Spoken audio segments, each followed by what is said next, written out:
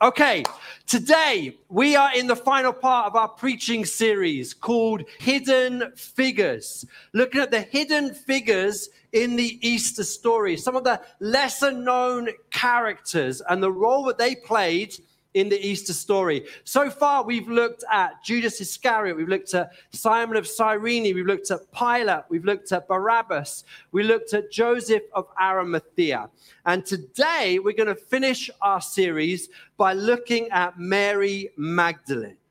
Mary Magdalene is a real example and a challenge to each one of us. She was the first person there on the Easter Sunday morning. And she's so often misunderstood and misrepresented. We're going to read the first part of the resurrection story from John's Gospel, chapter 20 and verse 1 to 10. It will come up on the screen, or you can follow on your Bible or your phone, or however you may be reading the scriptures. But I'm going to read the first part of the Easter Sunday morning story, John chapter 20. Early on the first day of the week, while it was still dark, Mary Magdalene went to the tomb and saw that the stone had been removed from the entrance. Just one thing to pause here. I don't know if you ever thought about the stone being rolled away. Why was the stone rolled away by the angel? Because it wasn't to let Jesus out. In case you hadn't thought about this, the reason the stone was rolled away was not so that Jesus could get out, because Jesus had a resurrected body. He could go through walls. He could go through doors. He went through his burial clothes. That wasn't the issue. So why was the stone rolled away? It was rolled away to let Peter and John into the tomb. The stone was rolled away to let the world in to the joy of the resurrection. Let's read on. So, Mary came running to Simon Peter and the other disciple, the one Jesus loved, and said, "They have taken the Lord out of the tomb. We don't know where they have put him." So Peter and the other disciple started for the tomb. Both were running, but the other disciple outran Peter and reached the tomb first. That's John who's writing this. You know, he's saying, "Look, I beat you, Peter. I'm faster runner than you." He bent over and looked in at the stripes of linen lying there, but did not go in. Then Simon Peter came along behind him and went straight into the tomb. He saw the strips of linen lying there, as well as the cloth that had been wrapped around Jesus' head. The cloth was lying in its place, separate from the linen. Finally, the other disciple who had reached the tomb first also went in. He saw and believed. They still did not fully understand from Scripture that Jesus had to rise from the dead. Then the disciples went back to where they were staying. Okay, we're going to focus on Mary Magdalene. Mary, an example, and Mary, a challenge. I'm going to give you two ways in which Mary is an example to us and two ways in which she is such a challenge to us. The first, number one, Mary is a picture of grace. I wonder if you were asked, it's not a trick question, but I wonder if you were asked, what do you know about Mary Magdalene? How would you answer? Because church tradition has got things modeled over the years. You see, many attribute Mary Magdalene to be a prostitute or a harlot, of which she was not. Many attribute her to be the woman who broke the alabaster jar of perfume over Jesus' feet, of which she was not. Mary Magdalene is purely where she was from. She was from Magdala in Israel. And we read about her in Luke's Gospel, chapter 8 and verse 1 to 3. We'll just read. This is where we hear of Mary Magdalene. After this, Jesus traveled about from one town and village to another, proclaiming the good news of the kingdom of God. The 12 were with him, and also some women who had been cured of evil spirits and diseases. Mary, called Magdalene, from whom 7 demons had come out. Joanna, the wife of Chuza, the manager of Herod's household, Susanna, and many others. These women were helping to support them out of their own means. Mary is a picture of God's grace because Mary was a woman who was possessed by 7 demons and yet was set free. Now, we can't really imagine what that would have been like. But for Mary, it would have been something wretched, something where she was in a depraved state, where she was desolate, where she lived in solitude, where she lived away from the rest of society. She would have been kind of this outcast, where she was thought to be a danger to herself and to others. She would have been considered a maniac, and she would have been an unhappy victim of these malicious demons. Her life, Mary's life, until she met Jesus, was a lost cause. It was a helpless mess. People could do nothing for her.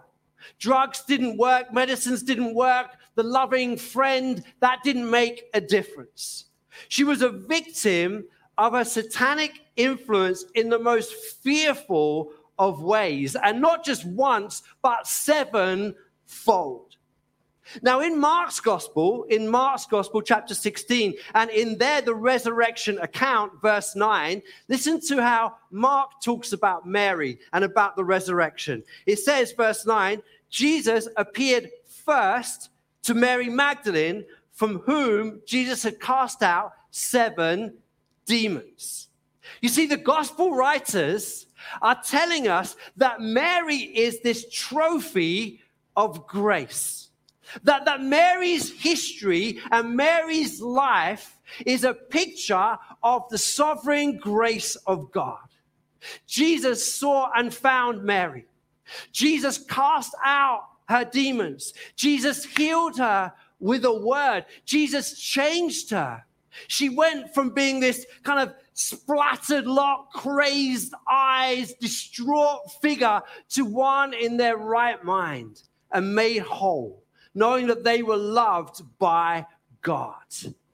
The first person who was at the tomb, the first person who we'll see in a minute, who met the resurrected Jesus, is a picture of God's grace. It's like Jesus is saying to you, look, no one is beyond God's reach. No one is beyond God's power. And look at what Jesus does. Jesus changes lives. He changed Mary's life. He can change your life. That's the gospel. That's what Jesus does. And in Luke, where we just read verse 3, what does Mary then do? After Jesus has cast out the 7 demons, what does she do? She becomes a follower of Jesus. She devotes her life to Jesus. She and the other women actually help financially support Jesus and his ministry. You see, that's what happens. When grace touches us, when Jesus changes us, when we realize what Jesus has done for us, then it changes everything. It changed Mary's life. She wanted to give everything in return. So the history of Mary, of who she was, the history of Mary is a picture of God's grace. Second thing, where Mary is an example to us, is that Mary is a picture of devotion. You see, in light of what Jesus had done in her life, I want you to notice a few things that sometimes get forgotten. She was the first person at the tomb. She was there while it was still dark. Some commentators say that might have been between 4 and 5 in the morning, knowing how early the sun rises in that part of the world. She was there before dark. She would have known that there was this obstacle of a stone. She would have known that there was all the prejudice around being a woman, and yet she didn't let that hinder her, and she went to the tomb. She was there by choice. Have you ever thought of this? Mary was at the tomb by choice. Peter and John were only there because Mary ran to get them. Otherwise, they would have been in bed, or they may have come later, or who knows. But Mary was the one who was there by choice and then went to get them. And Mary was also there in the tough times. Mary was there at the foot of the cross. Mary was there on Good Friday. Peter wasn't there. James wasn't there. Andrew wasn't there. But Mary was there at the foot of the cross. Mary followed Jesus in the testing times. I love the little phrase. Everyone brings it out on Good Friday. It's Friday, but Sunday's coming. You know, I love that. It's brilliant. But you know what? Mary didn't know that. On Friday, Mary didn't know that Sunday was going to be this day of transformation, this day.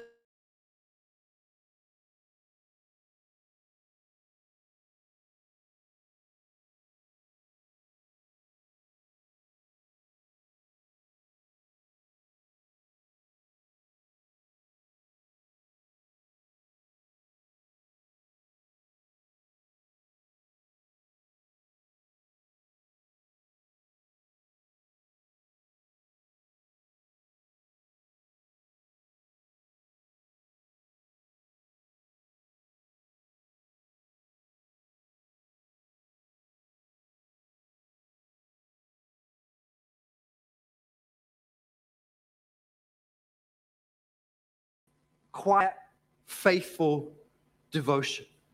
Which is why, as we'll see in a minute when we read the second half of the story, that it was Mary, not Peter and John, who first saw with their own eyes the resurrected Lord. And let me tell you, some of you here today, I want to encourage you. I want to encourage you and tell you that Jesus sees your devotion. He sees your devotion to him in season and out of season. He is looking when no one else is. He sees that you persevere, that you don't give up, that you are there when you are feeling rough or there is a storm going on in your life. He sees it. He sees it. And for some of you, I want to tell you that Mary is our true picture of Christian discipleship. Mary embodies what it's like to follow Jesus. That there are highs, that there are breakthroughs, there are miracles, and then there are also tough times and difficult times where we persevere and we are faithful. So Mary is a great example. She is an example and a picture of grace, and she is a picture of devotion. Let's read the second half of the resurrection in John's Gospel. We're going to read verses 11 to 19. There are two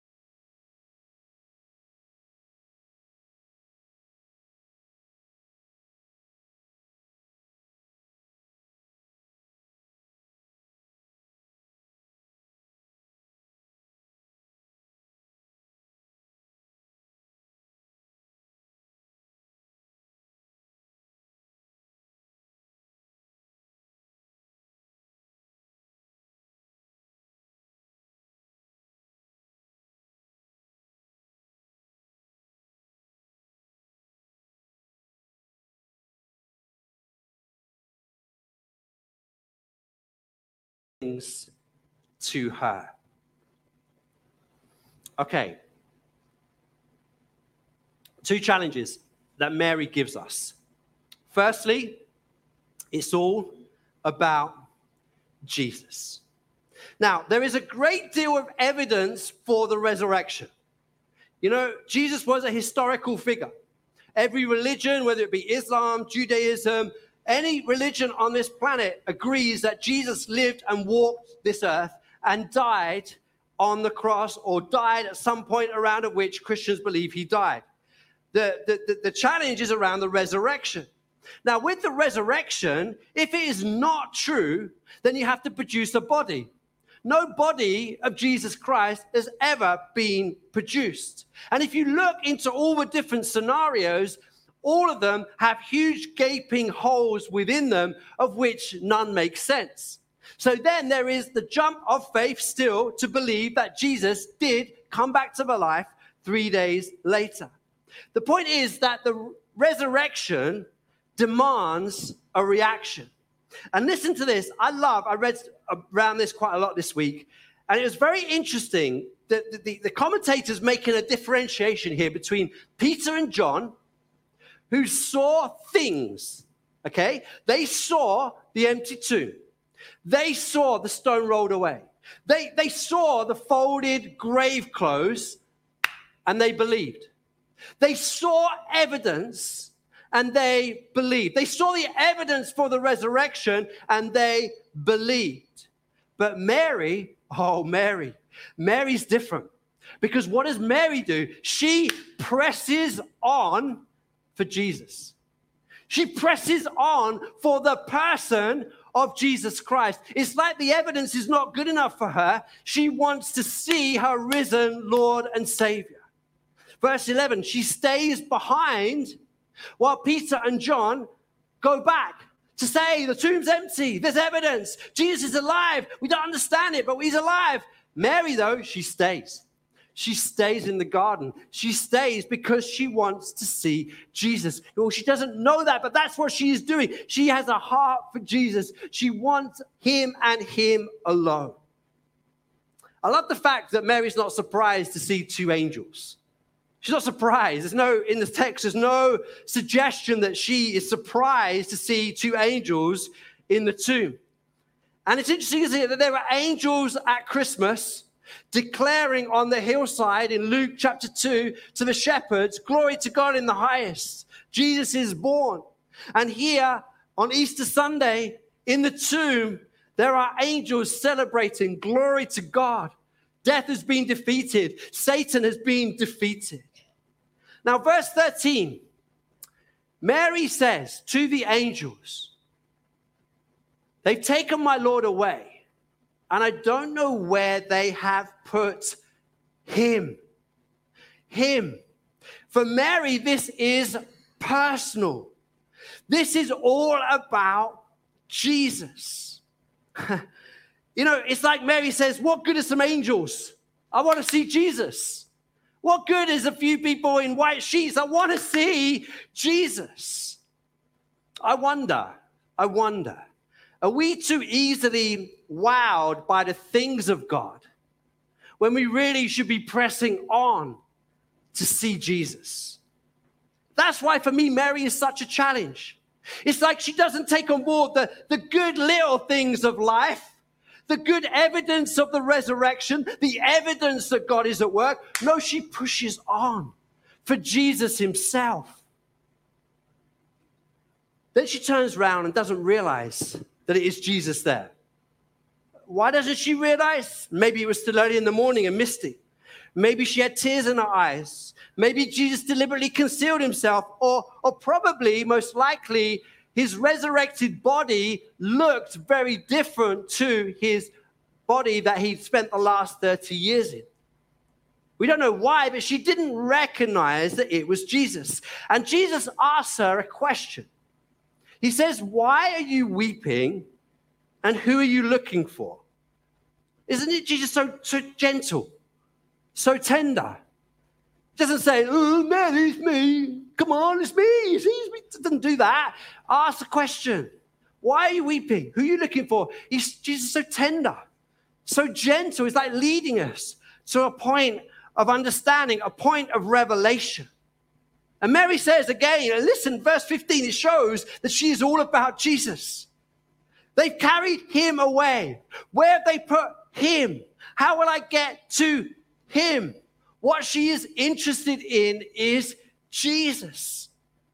And then verse 16, Jesus says very simply, Mary. Jesus says her name in Aramaic, which is basically the language of Galilee. It's like he says it, for me, being an Eastender, in Cockney slang. Mark, all right? Mark. It's like Jesus says that. It's like, oh, recognize it in my dialect. I was going to say it's like if Jen had said Jen's name in Scottish. Okay, Jen. It's like she'd recognize. That was a bad idea or not. But anyway, stick with the Cockney. Stick with the Cockney. She heard her own name. And the calling of her name meant she went from ignorance to knowledge. She went from sorrow to joy. John 10 verse 3 says that Jesus' sheep recognize his voice. They recognize the voice of their heavenly shepherd. And, we could dig here for ages, but, it's a high distinction in the Bible when God calls someone's name. At the burning bush, God calls Moses, as he is to go and lead God's people, Israel, to set free from the Pharaoh. Here, God is saying, Jesus is saying, Mary. You see, Christianity is about having a personal relationship with Jesus. Jesus knows your name. You can feel like the loneliest person in the world. You can feel like no one gets you or understands you, but Jesus knows your name.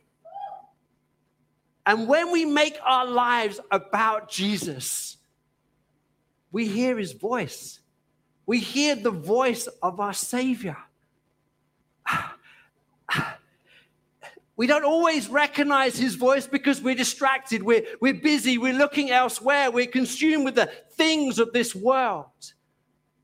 But Jesus is speaking. He is calling your name. And Jesus always rewards those who seek him. I'm so challenged by Mary that she was different to Peter and John because she went after Jesus.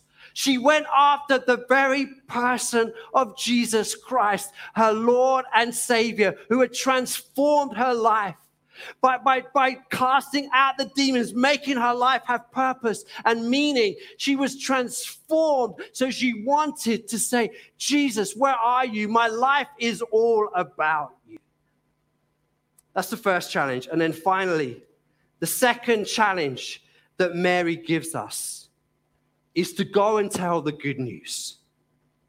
Mary grabbed hold of Jesus and didn't want to let him go. She found Jesus. Jesus was there. Oh, Jesus, let's just spend an day together. I want to be at your feet. I love you. I thought you were dead. Now you're alive. Jesus, you're here. Jesus, you're here. She wanted Jesus all to herself. And Jesus says, Mary, now I want you to go. Now I want you to go. And Mary was the first missionary. Not Paul, great as he was, but Mary. Mary was the first missionary this side of the cross to begin a new era, to tell people about the resurrected Jesus. You see, if you're a Christian here today, once you have met with the living Savior, Jesus Christ, there is a responsibility upon each one of us to go and tell others the good news, to be heralds of the good news of the gospel, to share and tell what the Lord has done. That's what Mary would have done. She would have been telling people, Jesus, I used to be full of demons and my life was a mess, but Jesus transformed me. She would share her testimony, share her life of what Jesus had done. That's what we're called to do, to share our testimony, whether incredible or whether just I believed and now I'm following Jesus and I love him and he's the best thing in my life. Whether relatively straightforward or hugely dramatic, it doesn't matter, but we're to share what Jesus has done. One person said the definition of evangelism, which is telling people about Jesus, is one beggar telling another where to get food. Telling someone where the banquet of heaven is.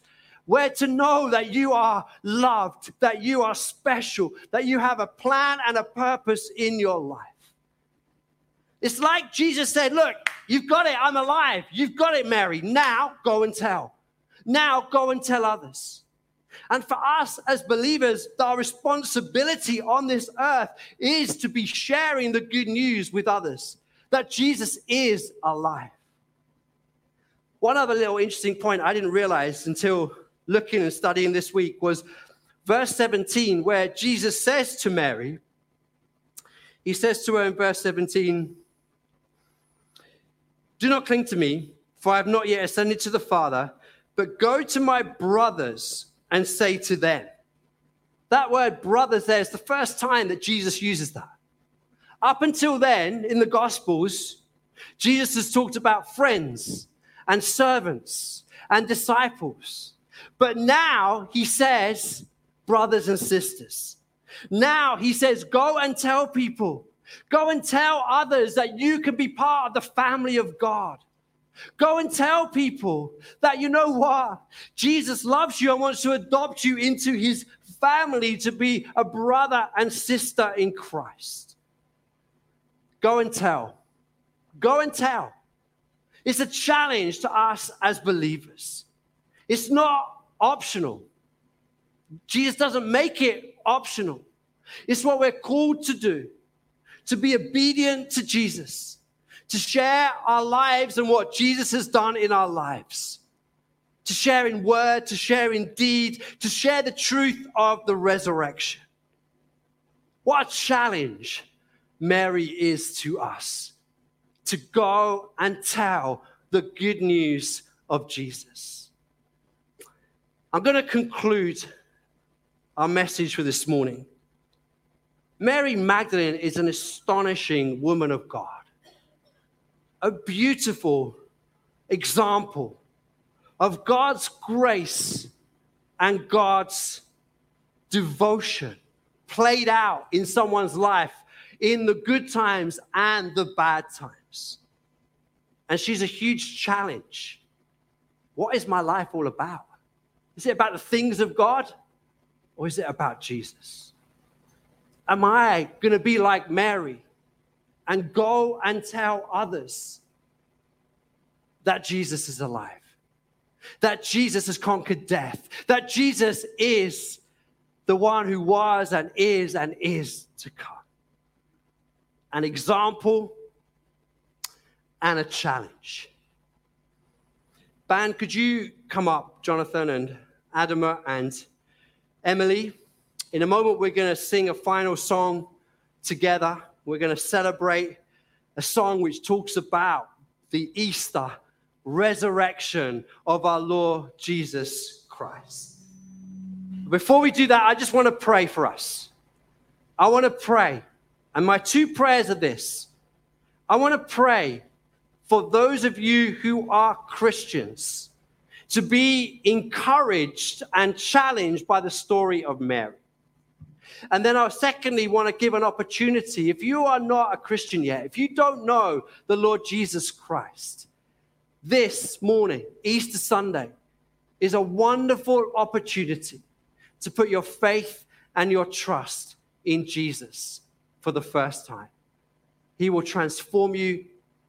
He will let you be a son, a daughter of the Most High, and demonstrate his incredible love for you. Let's stand, if you may. I'm going to pray for us, and then we're going to sing a final song to close our morning together. Let's pray.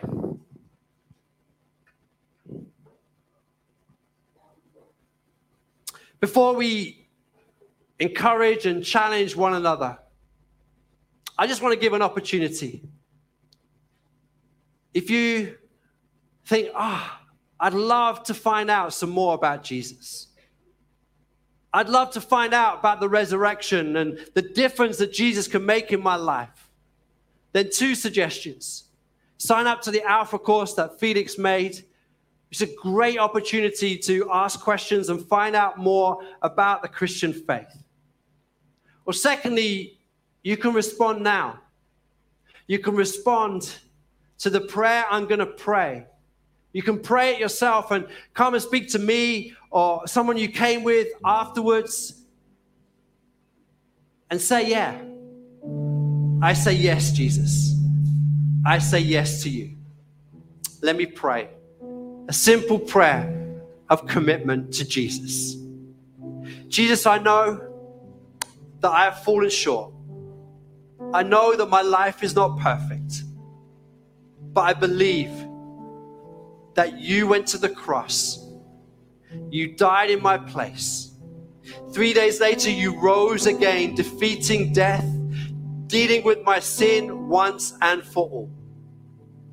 And I say yes this morning to Jesus Christ. I say yes this morning to Jesus being my Lord and my Savior. If you prayed that for the first time, do come and speak to me afterwards. Do speak to someone you came with. We would love to give you a Bible. We'd love to talk to you some more. Jesus transforms lives. Transformed Mary Magdalene's life. Transformed my life. Transformed Grace and Jacob's life. Jesus transforms and changes lives. Now, just before we sing, I want to pray for many of us who are Christians. I want to pray an encouragement and a challenge over you as we go out on this Easter Sunday. Again, if you're part of Hope Church, this is something I often suggest, but you don't have to. If you want to open your hands in front of Jesus, this is a sign that you're going to receive.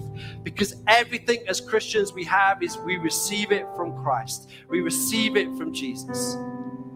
I'm going to pray an encouragement and a challenge over you, that you would receive this encouragement and you would receive this challenge this Easter Sunday.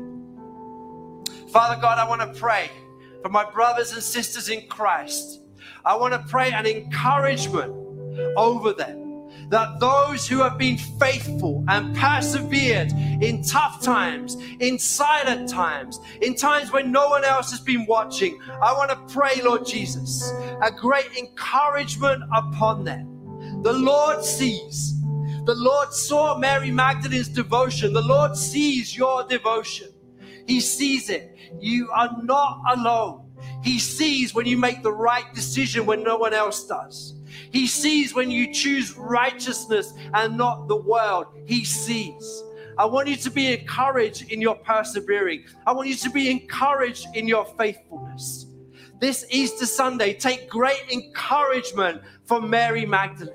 She was there at the cross, but she was there at the tomb. And because of her perseverance, she met the living Lord Jesus Christ, the first human being to meet the resurrected Jesus. The Lord rewards perseverance. Not always in the way we think, not always in 2 + 2 = 4, but the Lord rewards perseverance. Many of you, you're a bit beaten down, a bit weary. Just hear, the Lord rewards your faithfulness. He rewards your perseverance. That's an encouragement. And now a challenge. Just receive this challenge as we close. Father God, I pray that you would challenge us afresh to be all about Jesus. As we go from here into our weeks, many of us go back to work on Tuesday, back to school, back to university. Would you help us to be about Jesus, number one?